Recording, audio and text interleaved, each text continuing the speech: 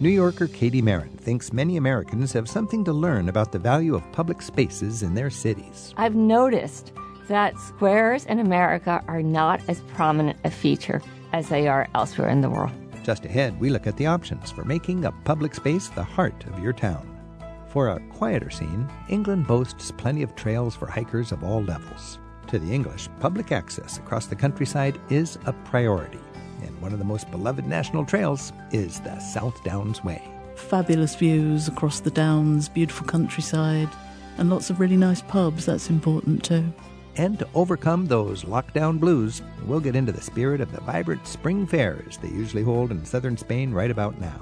April Fair is like the explosion of life, no? It's like the explosion of color, music, everybody happy and having party. Come along, it's Travel with Rick Steves. How pedestrian-friendly is the city where you live? Considering how the COVID pandemic has made many of us rethink the places we call home, on today's Travel with Rick Steves, let's re-examine how a good downtown square or plaza can redefine the character of your town. And for a little fresh air, we'll also explore the English tradition of rambling on a country trail. Public access to open space is a right the English insist on. The weeks surrounding the Easter holiday are traditionally a big time to celebrate with the family in Spain. Even while Spain has to prevent the crowds of pre-COVID times a little longer by canceling the big April Fair again this year, let's anticipate how they'll celebrate Sevilla's biggest social event of the year again next year. Local guide Concepcion Delgado joined us a few years ago to describe how they normally like to pull out all the stops in her hometown. Concepcion, thanks for being here. Thank you. What does April Fair mean to you who've grown up in Sevilla? Well, April Fair is like the explosion of life, no? It's like the explosion of color, music, everybody happy and having party. What are you celebrating? Life. I mean...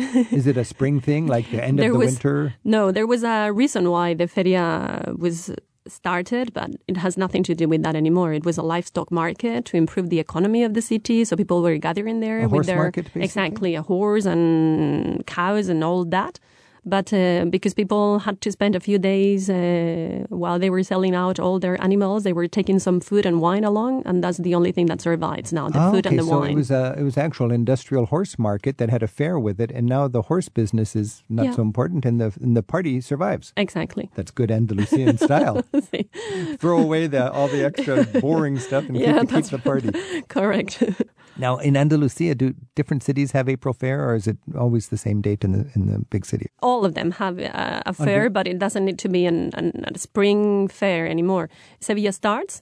Sevilla is the city which has been celebrating a fair for longer, but the rest of Andalusia adapted that idea of having party in spring or fall, and they do a feria. So you can come to Andalusia from April when Sevilla starts to September and happen to get to a town where a feria is going on. Because I was in Jerez, famous for the sherry and the horses, and I happened to be there during its fair. Exactly. And I think it was a spring fair on a different day than Sevilla. It's in May, so that is 2 weeks later. It was fantastic. Now, something consistent with all of the fairs, I think, is the horse culture and sherry and men and women kind of flirting and celebrating and partying and beautiful dresses. Explain to me your earliest memory of the dimensions of the fair that come together like this. Well, unfortunately, my memories of the feria are not so happy because my parents didn't have a caseta where I could go and have party on my own. So to me, the feria is a sort of new discovery when I became a member, because I have always been the one invited to a caseta, and now I can invite people to my caseta. What is a caseta? A caseta is the extension of your home for a week. So you don't want people to come home and party there to have everything dirty. So it's fantastic to have a spot in the feria. So in the fairgrounds, you have a tent for your family. Exactly. It can be for your family, it depends. For your group, For your group work, of people, whatever. Exactly. The club you belong to, something like that. A business might make a caseta? Sí. Exactly, because the idea of making business in the feria is not totally forgotten. So there are companies which have their caseta. So they'll have a night, good food, lots of drinks, and music. A lot of food. Beautiful women, and they attract people. Exactly, and they make a deal. Then when people are a little bit drunk, they can sign whatever you. So if you go to the fairground outside of Sevilla during the April Fair, you might find, 100 tents all having their own parties at the same time? 100? 10,000. 10,000? Well, lots of tents. It's like 1,000 family weddings going on at the same time. More or less. It's a whole city having parties at the same time. And if you're a tourist and you find yourself out at the fairgrounds, is it possible to get invited into a caseta? Well, there are public casetas you can come into. You're more than welcome to come into. But if you look at a caseta like that with your sad face, sooner or later someone comes out to you and makes you come in. I always feel sorry, so I always invite people to come in, of course. Concepcion Delgado is our special guest from Seville, or Sevilla, right now on Travel with Rick Steves. She's here today to tell us about the big April Fair that's traditionally held right after Easter in non-pandemic years in her city. Concepcion is part of the local tour guiding team at SevillaWalkingTours.com. Our phone number is 877-333-7425, and our email is radio@ricksteves.com. And Robert in Tampa, Florida, emailed us, and he writes, "Can we as tourists participate in the parade for the fair and be dressed up?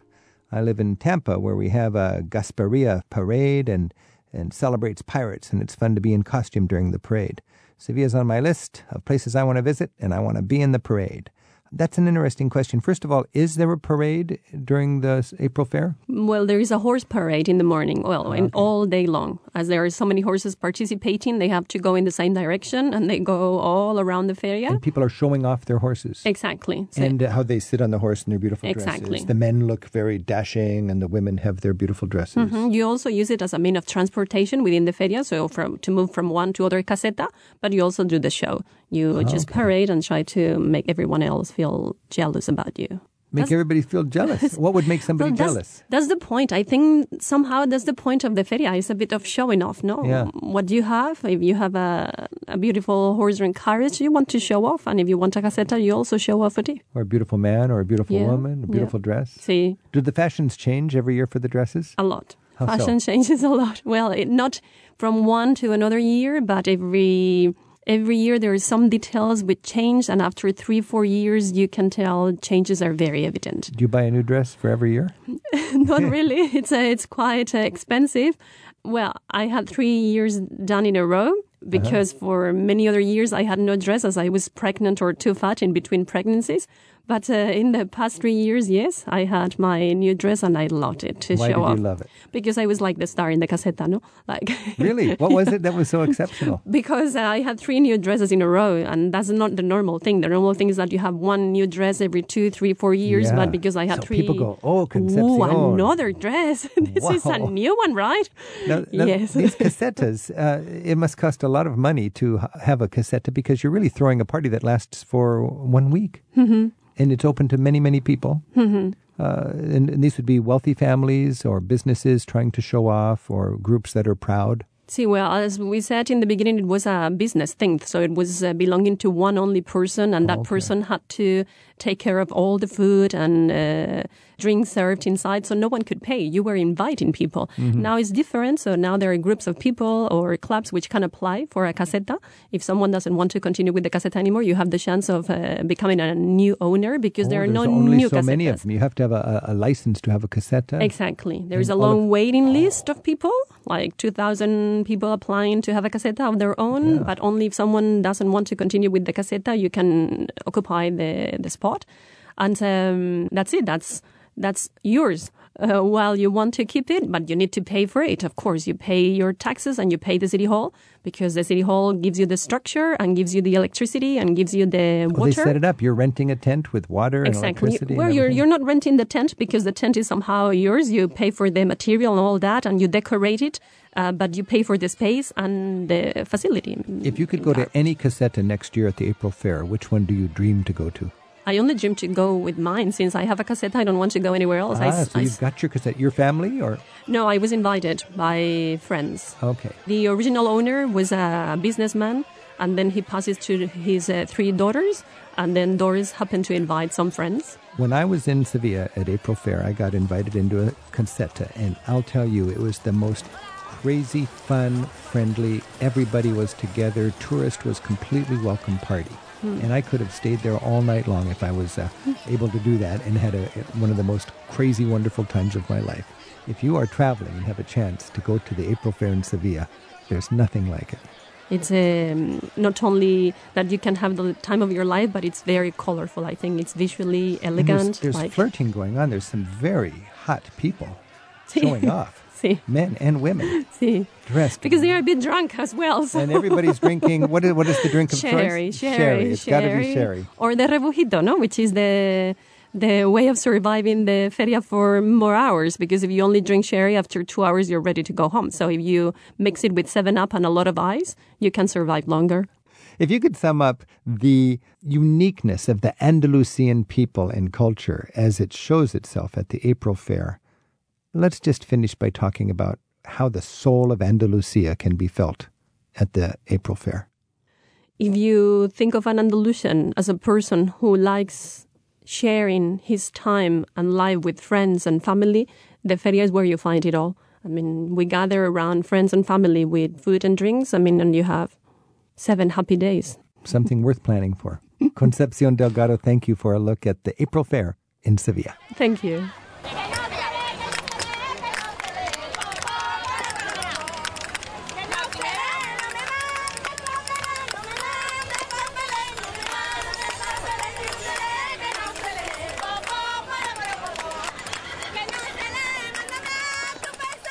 Not far west of Andalusia, you can celebrate the bounty of the sea any night for dinner along the beaches of Portugal's Algarve region. Here's a brief audio snapshot I took during a visit there a couple years ago when I spotted my favorite Portuguese chef, Paulo, scraping the scales off a large, darkly spotted fish that he and his staff were preparing to serve for dinner. On the south coast of Portugal, the fish is fresh, and the chefs are passionate about their cooking. On a recent trip to Salema, that's my favorite little fishing village on the Algarve, I dropped by a shack behind Paulo's restaurant. Paulo was there, and while he didn't have time to stop pulling today's catch out of the icy cooler and scraping scales, he was happy to share the edible joys he had in store for diners tonight. Hey, Paulo. Hello. And tell us about this fish. This is a black grouper or a wake. Yeah? And that's to be sold in my restaurant. This one we buy on a fish market in Sagres. In Sagres? Yes. Uh-huh. It's one of the best fishes we have. Yeah? And this fella here. Look at this guy. This is a John Dory. John Dory. And this one is for 6 people. 6 people. If you have another 5, you can come Rick. And you go fishing sometimes yourself? Yeah, a lot of the times. And tomorrow you're going to get some... Barnacles, yes. Barnacles. How do you say that in Portuguese? Percebes. I love percebes. Some barnacles. All right, Paulo. Obrigado. Bon appetito. How do you say bon appetit? Bon appetit. I'm Rick Steves, learning Portuguese and working up an appetite in the Algarve. Happy travels.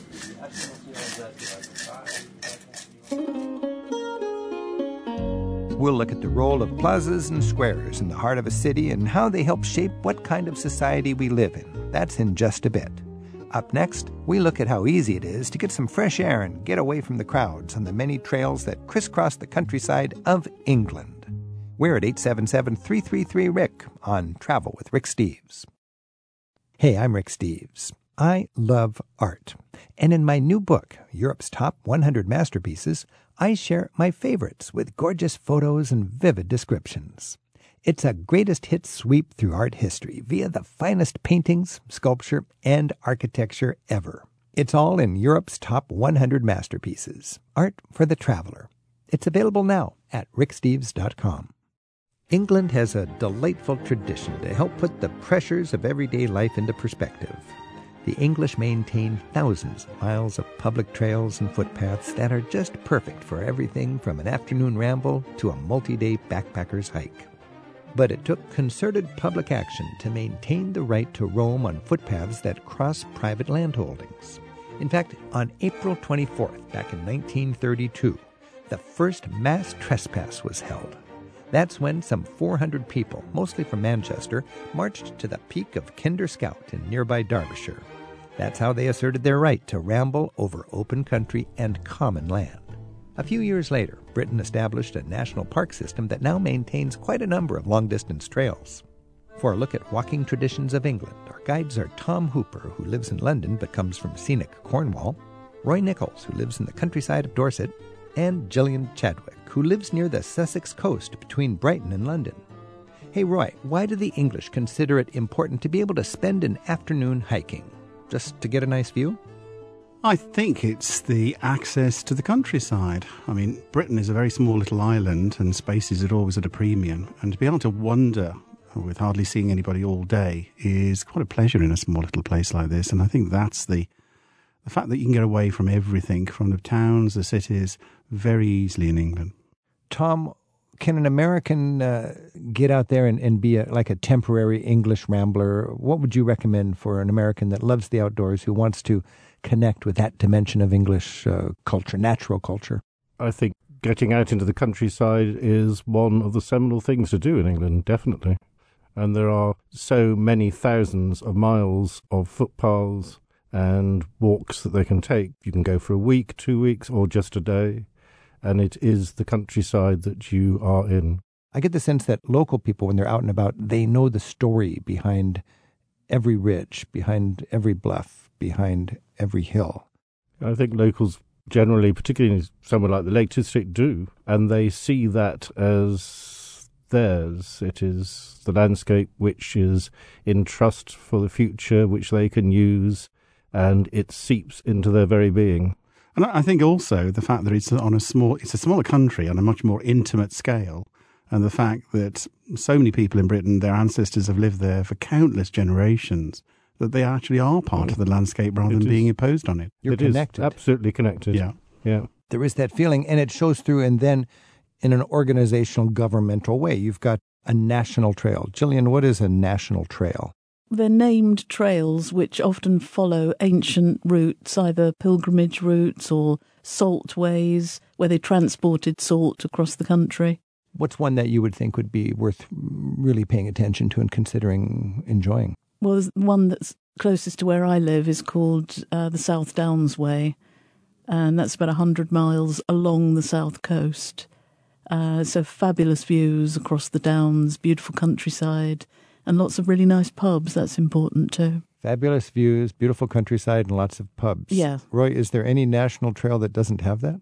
Oh, no. Because no. That's the very nature of it. Yeah. So, Roy, what's the national trail that you would want to take a particular? Well, I live down these days in Dorset, and there's a wonderful one called the Wessex Trail, the Wessex Way, that runs from Bridport right through up into circling the North Dorset Ridgeway, and then connecting the edge of Salisbury Plain, and then on to the sort of Berkshire Downs, and then finishing up Marlborough. Huh. So it's a wonderful 120 miles, I think it is. 120 miles. How many days would that be? I mean, you could average sort of 15 to 20 miles a day. So it's a week. It's a week's vacation. walk, but like I do it, and the trail actually passes my front door, people tend to do it in sections. And they're all welcome to drop in at And any they're all time. welcome to drop in for a cup of tea. What's the trail again? It's called the Wessex Way. So the Roy Nichols house on the Wessex Way. Now, It's well signposted. is it signposted? Drop in, yeah. Tom, you're from the southwest, down by Cornwall. Indeed, and so in on. Cornwall. Yeah. What's the trail down there? Well, that we should know I about? would obviously argue that the Southwest Coastal Footpath is the trail. It's 630 miles. 630 Yeah. miles. Now, I was just down in Penwith Peninsula. There's so much down there. Yeah. That's actually Land's End area, Yeah. right? Yeah, and that particular part is such a rugged coast, and it's seeped with both natural things to see and things like smuggling and tin mining mines and Poldark and country. Poldark. Yeah, I had it's this- all there. I was- Poldark, yes. However, you do not see Poldark running across the countryside. It's different. You might want to imagine Oh, that. riding across the countryside. Yes. I was in my Paul does little the bed and running. breakfast in Penzance. Penzance, that's right. yeah. And I was just trying to get my writing done, and this local guide wanted to meet me and take me out. Say, okay, I just got an hour. I jumped in his car, and he took me way over to Poldark country, and he wanted me to get out of the car, and we went out, and just for 20 minutes we walked on that trail. It was one of the most beautiful things I experienced that whole trip. And it is the landscape which is in Poldark. You see That's the right. landscape, basically, and it is the bit where he does ride across the... Talk about dramatic. Endlessly. Endlessly. Yes. This is Travel with Rick Steves. We're fantasizing about Poldark. I'm not, as it happens. Okay, I well, am. Gillian is. And this is Travel with Rick Steves. We're joined by Roy Nichols, Gillian Chadwick, Tom Hooper, and dreams of beautiful trails in every corner of England. Our phone number is 877-333-7425. Anne's calling in Fort Wayne, Indiana. Anne, do you have any ideas about hiking in England? Well, I have some new ones after listening to your conversation about all the various trails, but I do have a question related to my last experience hiking in England. Uh-huh. My husband and I enjoyed a few wonderful days in Chipping Campden and took some short but very enjoyable hikes out on the Cotswold Way. We didn't see any mammals except for sheep. We saw quite a few snails, and it was fantastic. So the wrinkle happened when we were getting ready to fly back. Wait a minute. Wildlife, sheep and snails. Welcome to England. I suppose many people would not be excited about those things, and being from the Midwest, I shouldn't be excited about them either, but there was just something about sheep and the setting snails. and What's solitude. not to like about sheep and snails? Did you eat them? Did you eat either of them? I mean, Yes. I am not opposed to eat. I have eaten snails. I didn't have any cooking amenities with me. At the Well, time, wait, what but- wildlife is there in England? Have you ever seen anything more Foxes. adventurous than a squirrel? Foxes, wild boar, Squirrels. Ferrets. 7 different varieties Deer. of deer. Really? Yeah, there are lots of old Where would you deers. find this wildlife? It's Not all on the it's all Cotswold there. Way, obviously. It's all there. You're not, It tends to be rather shy though. So yeah. Foxes being an exception where they have infiltrated almost everywhere now. Are they considered predators? And Yes. They are predators. So the, yeah. There's nothing much more serious in the countryside than a fox or a boar, really. and so many of them are nocturnal anyway. So that's why you don't see them during the day. Oh, really? Okay. And you see more of them in cities now. Do you ever see fox hunting, like traditional, aristocrats on horses with red jackets? Yes. Well, it's actually been banned. It has. No, it No, hasn't. it hasn't. Only, What's that? no. I have a memory of that in Yeah.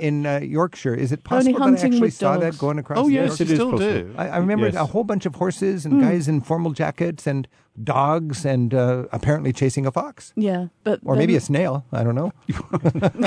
They're a lot easier to catch. Possibly sheep. That's like shooting ducks in a barrel. We're going on a snail hunt. So wildlife, you can find it if you know where to Oh, look, yes. but it's Yeah. getting It's there. tougher. I mean, And it's it's better very, to be very out at shy. night. And controlled fox hunts still take place. There is legislation about it. Yeah, they're not They're allowed not to be allowed- killed by the hounds. No. And there's some interesting ideas for you about wildlife in England. What else were you getting at before we went off on our wildlife tangent? Clearly, I need to keep my eyes open for more than snails and sheep. So, Yes, you might even see Roy. well, I need your help making sure that I'm able to continue to go back and forth between the U.S. and England without breaking any laws. When I was going through customs when we got back to the U.S., I was asked a question, something to the effect of, have you been in any agricultural areas? And I was not quite sure how to answer because, well, technically, yes, I was hanging out in basically a completely agricultural area. And I certainly wouldn't want to cause any public health crises given the history that we've had with hoofborne illnesses in both countries. So how do you answer that question after you've been hanging out with the sheep of the Cotswolds?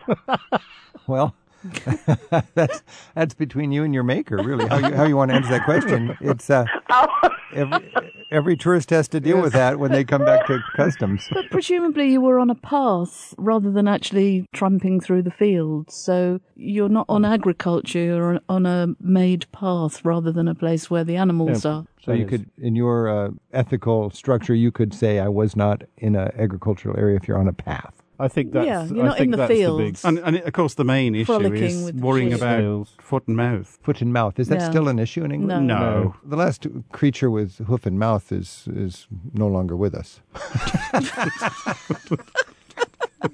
I just hoof and mouth I think, and if you stick to the paths, you'll probably... and keep your hoof out of your Yes. mouth. Oh, my gosh. I'll just bring a recording of this conversation. No, don't do that. Don't do that. Play it. I bet you're glad you take, phoned. we take no responsibility for your... No, that is every tourist gets a little nervous when you come home and Yeah. they say, have you Yes. been with any wildlife? You know, Yeah. and you have to define that yourself Yes. and then answer truthfully Yes. according to how you defined it. I think if you say that you've been on the farm, then they'll be more interested. Anne, thanks for your call. Thank you very much. Happy hiking. Yeah, and look we out have- for that wildlife. We had to do all that. We had to do all that foot and mouth protection on the farm.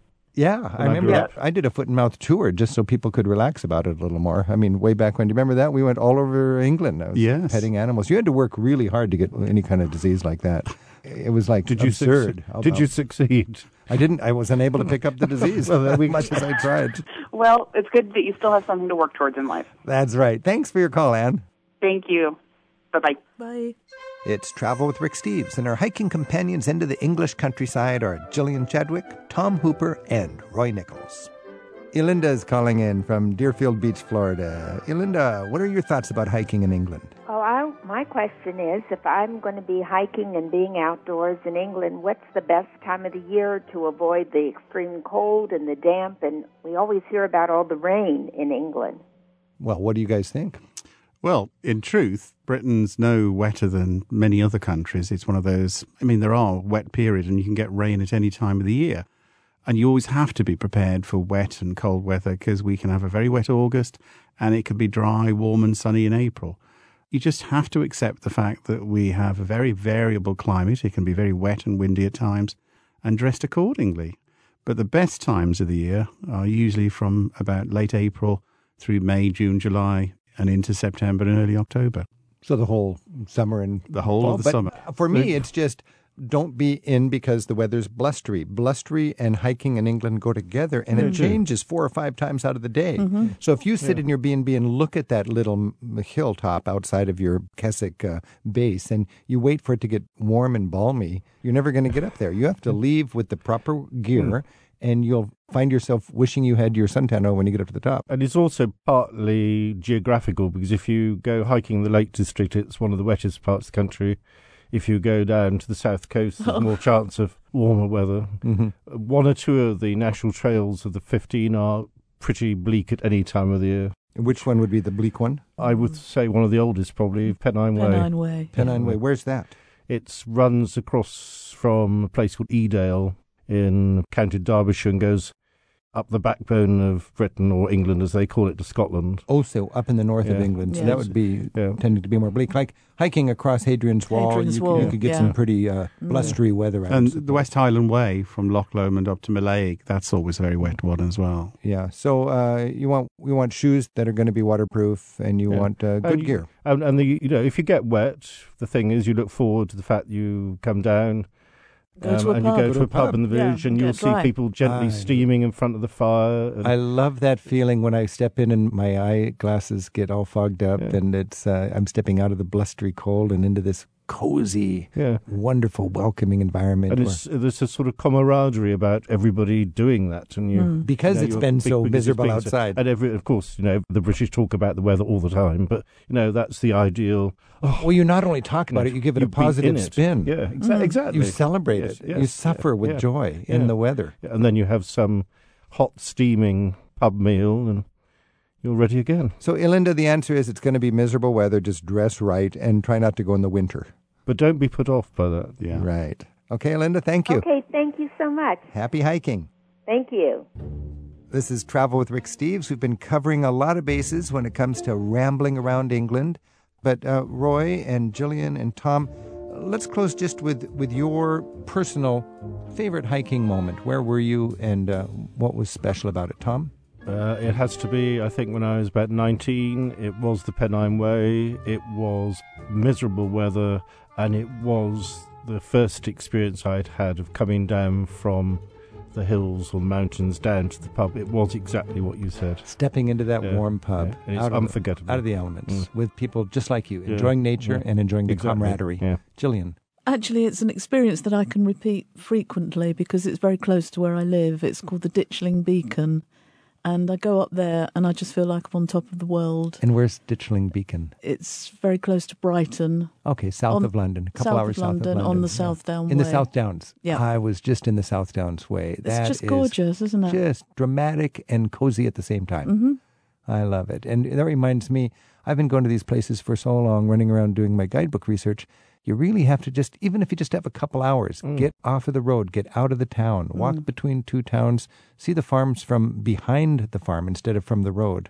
It's a beautiful culture. It's a dimension of England most travelers miss. And you have the right to do it. You have the right. What do you mean by that, Tom? Because there is legislation to protect not just these 15 national trails, but a network of footpaths all over England. and a landowner cannot prevent people. This is a civil liberty. If you're an Englishman, Yeah. you get to walk across the land no matter who owns it. There's fences. They got to have walls for their livestock and so on, their snails. And their they're obliged to maintain it as They're well, obliged aren't to they? maintain Yeah. it. Yeah. They're obliged to maintain it, and once a year you have this grand... Yes, to make sure that the public still use the ways. What's that called? The mass trespass. The mass trespass. The original one was in 1933, I think it was. Are there Ramblers clubs, and this is an occasion for them to have a party and establish their civil liberty? Absolutely. Well, there's an association called the Ramblers Association. They have local clubs, so there'll be national members, but then they'll be members of their local club, and they organise walks and holidays and trips. They have the mass trespass, and they reestablish the right of every Englishman to walk across every piece of land. So every American visitor who does this is reaffirming the right as well. All right. That's a beautiful thing to be part of this, part of the whole celebration of nature in England. And Roy, just the final thought, your favorite moment while rambling in England. Again, I think I was, like Tom, I was in my teens, and it was walking Offa's Dyke. And Offa's I was Dyke, right upon Black Hill. Now, we say Offa's Dyke is the long-distance footpath that follows the border between England and Wales. And really, Offa was a 8th century king of England, a Mercian king. And he had this dike. Well, he built this dyke, a ditch and a... just to keep the Welsh out of England or something? That's right. And if they were trying to found ditch the the wrong side of the border, then they lost their hand the first time, and the second time they lost their life. There you got it. See, we don't have that kind of history in where I go hiking around here. That is such a beautiful dimension of I think that was what Roy was trying to reenact when he was a teenager. Taunting the Welsh. Taunting the Welsh. And then exactly what happened on this Offa's Well, I Dyke. walked Black Hill, and the whole day, literally from morning to night, I didn't see a soul. And that's the marvellous thing about Britain. Even in this crowded little island, you often have the landscape, the countryside to yourself. And you know, there's a pub within, you're never going to be starved or Well, I was frozen. underage at the time, so I couldn't go in, but the thought was there. You can sit outside and think, when I'm of age, I can step into that convivial atmosphere and have a nice pint. And there is a tip. When you go rambling, if you pass people, say hello. Yes. Very important. I love that camaraderie on the trail. Tom Hooper, Gillian Chadwick, Roy Nichols, thanks so much for giving us a little better appreciation of the rambling culture in England. It's been a pleasure. Welcome.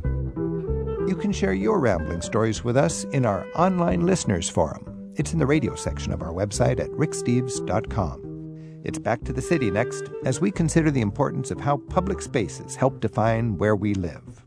We're at 877-333-7425. It's Travel with Rick Steves. City dwellers need a place to come together, public spaces that are open to all, where we're drawn out of our homes to celebrate, to protest, or just to get to know each other. As a proponent of public spaces in New York City, Katie Marin has gathered the thoughts of 18 prominent writers on how famous squares and plazas are an essential part of great cities all around the world. Her book is called City Squares. Katie, thanks for being with us. Thank you very much for having me. You've collected essays from 18 people who are really passionate about various squares and so on. Why do you think public squares and plazas matter so much to a city? Public squares and plazas have been around since the dawn of democracy. They started in ancient Greece as agora, marketplaces, and really quickly became the civic center of the town. That has held true more or less all across the world since then, and I think the basic reason is that people want to be with other people. You wrote in your book an agora was actually like a prerequisite to be considered a town in ancient Greece. That's right. There were often towns and cities were not considered towns or cities unless they had an agora. It became the ultimate emblem of democracy. I love that. You think about early colonial America and Old England, you had a village green, right? That's right. And in fact, George Packer, who writes the introductory essay on the section on history, says that New England squares are the most like the Greek agora. But I've noticed that squares in America are not as prominent a feature as they are elsewhere in the world. Now, that is interesting because if you think of a square in our country, I think of Times Square, but it is really just an orgy of commercialism. It's almost a tool to sell stuff, whereas the Italian concept of a piazza is not where people sell stuff, it's where people gather. So true. To me, I consider, basically Italy, Rome, the mother country of squares. There's squares everywhere. I remember being with our son in a teeny town and we wanted to go somewhere for dinner. We heard there was another town about 20 minutes away, so we drove. And sure enough, there was a small square, and the restaurant was right on the square.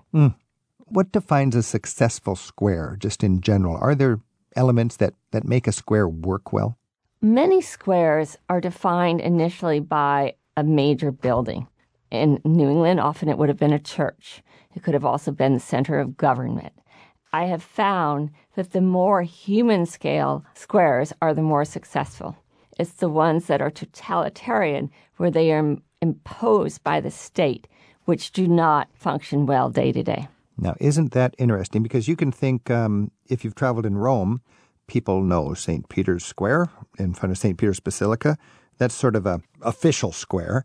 And then a place that a lot of people fall in love with is Campo di Fiori, which is a completely different square. In the middle of the big city, it feels like a neighborhood, and it's got a different personality every time of day.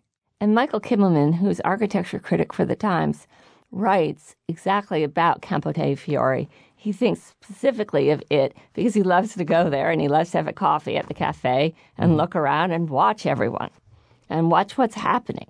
The centerpiece of that square is Giordano Bruno. And Bruno was a heretic who was burned at the stake, and he's considered a champion of the people, kind of against the government. That's true. And he also forms the center of the square. People can hang around the base of his sculpture. They do. They sit there. It's an open-air party. I mean, kids are there with their beers all night long, and it's just a gathering place. I wonder, actually, how many people know the history of Bruno. I always think about the same thing, Katie, when I'm on Campo di Fiori, because I love looking at these heretics and being inspired by them. And these kids are there exercising their freedom, frustrated by this or that. And right above them is this towering figure who centuries ago was burned at the stake for having the same free spirit that they had, and they don't even know who he is. It's funny in the book, both Michael Kimmelman and Zadie Smith, who have different subject matters, focus in on Campo dei Fiori.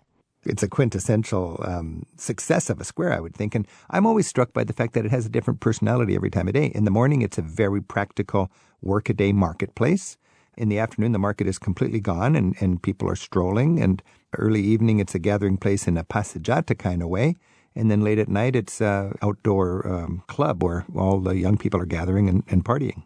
Jane Jacobs, whom many people have read, talks about squares, talks about parks. And she said that to be successful, there has to be a diversity of use and a diversity of people. So what you describe is exactly that. And I think in the book, David Adjaye, who's a very renowned architect, he just finished the African American Museum in Washington, D.C., talks about the square de Jemaa el Fna in Marrakesh. And he describes exactly what you're talking about. He calls it a dance of activity over the course of the day, starting very early at dawn with local juice merchants, and then other kinds of merchants, people selling lamps, people selling day-to-day objects. And then later on in the day, they leave, and henna painters or snake charmers or fortune tellers, people that would amuse the public and the tourists, are there. Katie Marin has raised her family in New York City, where she contributes to a number of civic projects and making it a better place to live. She's edited an anthology of essays about significant public squares around the world. It's called City Squares. Katie's also on the board of Friends of the High Line. They oversee the elevated freight train line that was converted into an innovative park on Manhattan's West Side. By the way, during this COVID season, the High Line has offered timed reservations to enjoy the walkway as long as you're wearing a face mask. They also have High Line background photos you can use on your Zoom calls. The website is thehighline.org.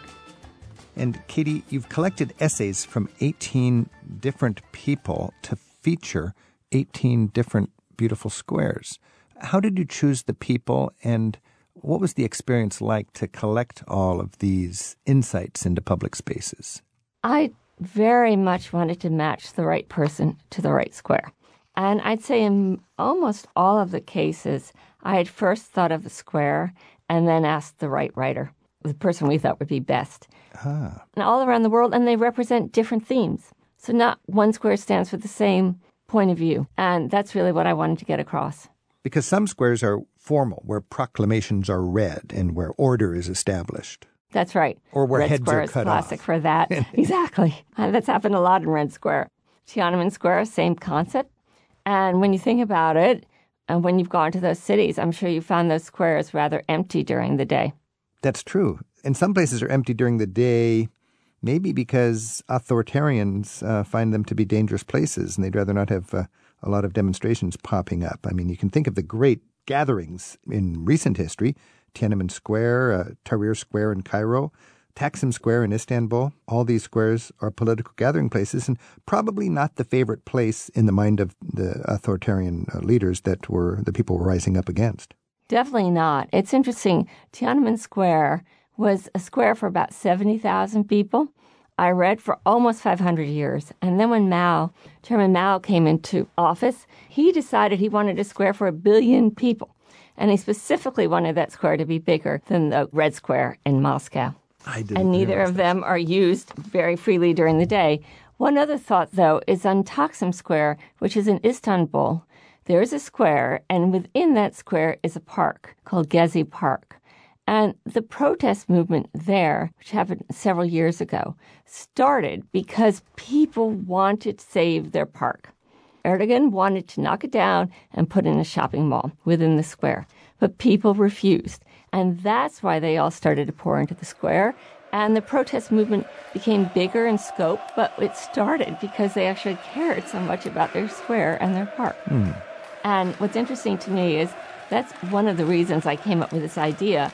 That's because, 2 months beforehand, really, I was there with our family, and I'd broken my foot, so I couldn't go down some stairs into some cisterns, and they all did. So I sat in the square for half an hour, not thinking anything of it. And it was simply a lively place that was bustling with a lot of commuters and shoppers. You know, I think that's a good tip anywhere in your travels is pay too much for a cup of coffee and sit on the square and just enjoy the scene. And I think that can be some of the very best memories. As a proponent of public spaces in New York City, Katie Marin has gathered the thoughts of 18 prominent writers on how famous squares and plazas are essential to great cities all around the world. Katie's book is called City Squares. Our phone number is 877-333-7425, and Barry's calling from Palm Bay in Florida. Barry, thanks for your call. Hello, Rick. How you doing? Your guest has a very interesting subject, and I'm kind of maybe the round peg that wants to fit into the square. And having spent 24 years in the Air Force, and I'm a former military broadcaster, I've traveled around the world. I've seen some interesting places, and one that you and I have both seen, which is in Tehran, Iran. I was there when the Shah was in power, and there was a very large expressway in between the northern part and the southern part of Tehran called the Shah and Shah Expressway. And, of course, there's a lot of arid and dust and dirt all around, but in the middle of that expressway, they had this huge grassy area, and on weekends, Iranian families would park by the side of the road, take their carpets, and stick them on that lush grass, and just have a picnic, and that was a lot of fun. That's interesting, because that was not designed to be a park. That was a meridian in an expressway, but the people had an appetite for a park, it sounded like, and they watered it probably because they wanted the city to look good, and they took it over as their own people's space. Exactly, and it was a very large, wide median, so we used to drive up and down that expressway, and you'd see the crowds out there just enjoying it. You know, just a couple hours south of that in Isfahan, one of my favorite public spaces is the green space along the Great River, and everybody gathers out the same way you're talking about with their lanterns and with their blankets, and that's where I found in Iran people could be a little more casual and let their hair down was when they found themselves in their public spaces. Well, the Iranians have a cultural sharing with a lot of other cultures. They love family, and when they can get everybody together, and mom and grandma would bring the food and everybody else would sit around and talk and share stories, and that's the way a lot of cultures go. Some of the other places that I've enjoyed, I spent 7 years in Berlin before and after the wall came down, and I have a picture of an American friend of mine who was married to an East German gal, and on New Year's Eve, 89 to 90, we shared a bottle of champagne under the Brandenburg Gate, and I can remember when you couldn't get out there because it was blocked off on both east and west. Well, you sound like you've seen a lot of good squares, and you recognize the function that they provide to their communities. Oh, definitely. But my basic question was to Katie, where is her favorite square? Oh, that's a wonderful question. I love several. I haven't been to all of these squares. The writers certainly have, but there are some I've definitely missed. But my favorites are really any of those small squares and small towns in Italy. I went to school in Italy and I spoke Italian a long time ago, so I came across them all the time, and that's really what I appreciate the most. I think Place des Vosges, which is in fact the only square that's written about in the book, which is that's in Paris. Exquisitely designed and very identical on all four sides, might be theoretically thought of as the most beautiful. One thing I picked up from your book that I really appreciate is different squares provide different functions. Think of like in Venice, you got Piazza San Marco, which was a political and commercial and religious sort of center, and it's very formal. You almost feel like dressing up to go there. And then you can go to Campo Santa Maria Margherita, and that's got a student vibe. It's a whole different, it's sort of the other side of the coin for Venetian culture. In Paris, you've got the Place de la Concorde, and you've also got the Place des Vosges, which you're talking about. And when I think of the Place des Vosges, I think of the sandbox where the kids are playing as their mothers are sitting on the benches nearby and chatting, and just that sort of cozy people ambiance. Barry, thanks for your call. My pleasure. Have a great day. Happy travels. Katie Marin's our guest on Travel with Rick Steves in an interview we recorded a few years ago after the release of her book, City Squares. It's a series of essays she compiled from contemporary writers on how public squares and plazas influence the culture, politics, and history of a great city. She also edited an earlier collection called City Parks to champion urban green spaces. Katie's also a contributing editor at Vogue magazine and was elected to the Board of Trustees for the Metropolitan Museum of Art in 2020. Katie has also chaired the boards for the High Line and the New York Public Library. You'll find links to her work with the notes for this week's show at ricksteves.com/radio. Laura's calling in from Fort Worth in Texas. Laura, thanks for calling. Hi, Rick. Thanks for having me. Yeah, do you have a comment or a question for Katie? Yes, I do. I have two. I love this idea of the public square being gathering places for people to come together, observe maybe their fellow citizens, relax, share ideas, express themselves. And I guess my first question is, having traveled to Europe and, been able to partake of what a public square offers, I think about, what hope there is for someone like me living in the U.S. to experience that. And I wonder if your guest could comment on, the re-urbanization that's happening in parts of the U.S. and if, there's a lot of design going into these spaces where people are coming to live again in downtown areas. And I live in Fort Worth, and there's been a lot of new development in downtown Fort Worth to create public spaces. But I'm concerned that this really won't achieve the same results that public squares do in other places, maybe the things that I'm hoping to see, because I think that it may just be too homogenous of a design, or it appeals to people who are all interested in the same thing rather than appealing to the various demographics. Yeah, well, Katie is on the board of the Highline Park in New York, and she's got a well-established passion for public spaces. Katie, in doing your book and in your work with the Highline and so on, what do you think, as Laura was asking, are the values and the vision for American urban planners when it comes to respecting the community value of having real public spaces? I think, in fact, it's going up, and that includes both squares and parks. And when something new is being designed, often it is being designed around squares and parks. However, at the same time, I think it's tough for city governments to knock down buildings in order to create a square. So are there towns where there's just not room for a great square because of the way it was originally designed, where maybe they're just doomed to not have a natural gathering place like we talked about in Marrakesh or Rome? I think there are. Mm-hmm. I'd like to just finish up our conversation about squares by just talking about a few of the intimate, delightful, I'm in love with life moments you can have on a square. I can think of having a nice aperitivo on the Il Campo in Siena, that time of day when people are done working and they're dilly-dallying before they go home, and the sun is setting and the sky's no brighter than the rustic stones of the old buildings all around you, and you're just there savoring being part of a community. And you couldn't have that if you didn't have Il Campo in Siena. What's a moment that you like where you really appreciate the value of a square? Well, now having done this book, I will certainly always go to the city square, pretty much first in a city whenever I go somewhere new. And this summer, for the first time, we were in Capri.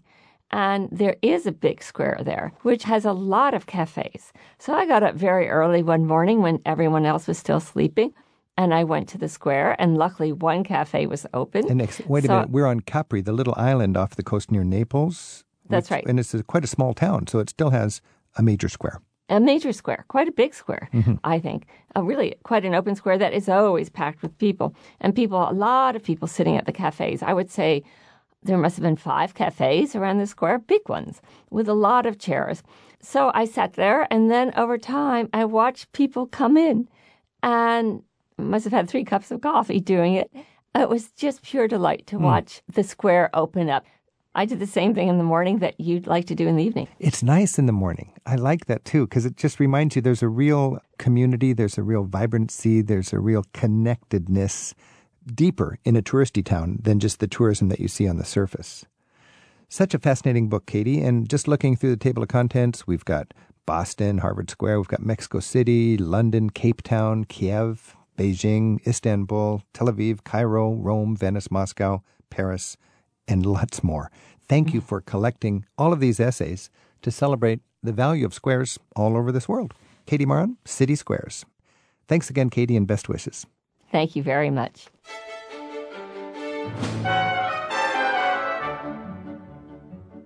Travel with Rick Steves is produced at Rick Steves Europe in Edmonds, Washington by Tim Tatton with Casmora Hall and Donna Bardsley. We get website support from Amara Kitnikone, affiliate support from Sheila Gurzoff. Our theme music is by Jerry Frank. Thanks to the Radio Foundation in New York for studio support this week. You can email us about your travels. We're at radio@ricksteves.com. And join us again next week for more Travel with Rick Steves. Hey, I'm Rick Steves. In my latest book, For the Love of Europe, I share the highlights of a lifetime of exploring Europe. My favorite experiences, sights, and encounters in 100 essays. If you love Europe too, this is 4 decades of greatest hits in 400 pages, made to order to stoke your travel dreams. You can order your copy of For the Love of Europe at ricksteves.com.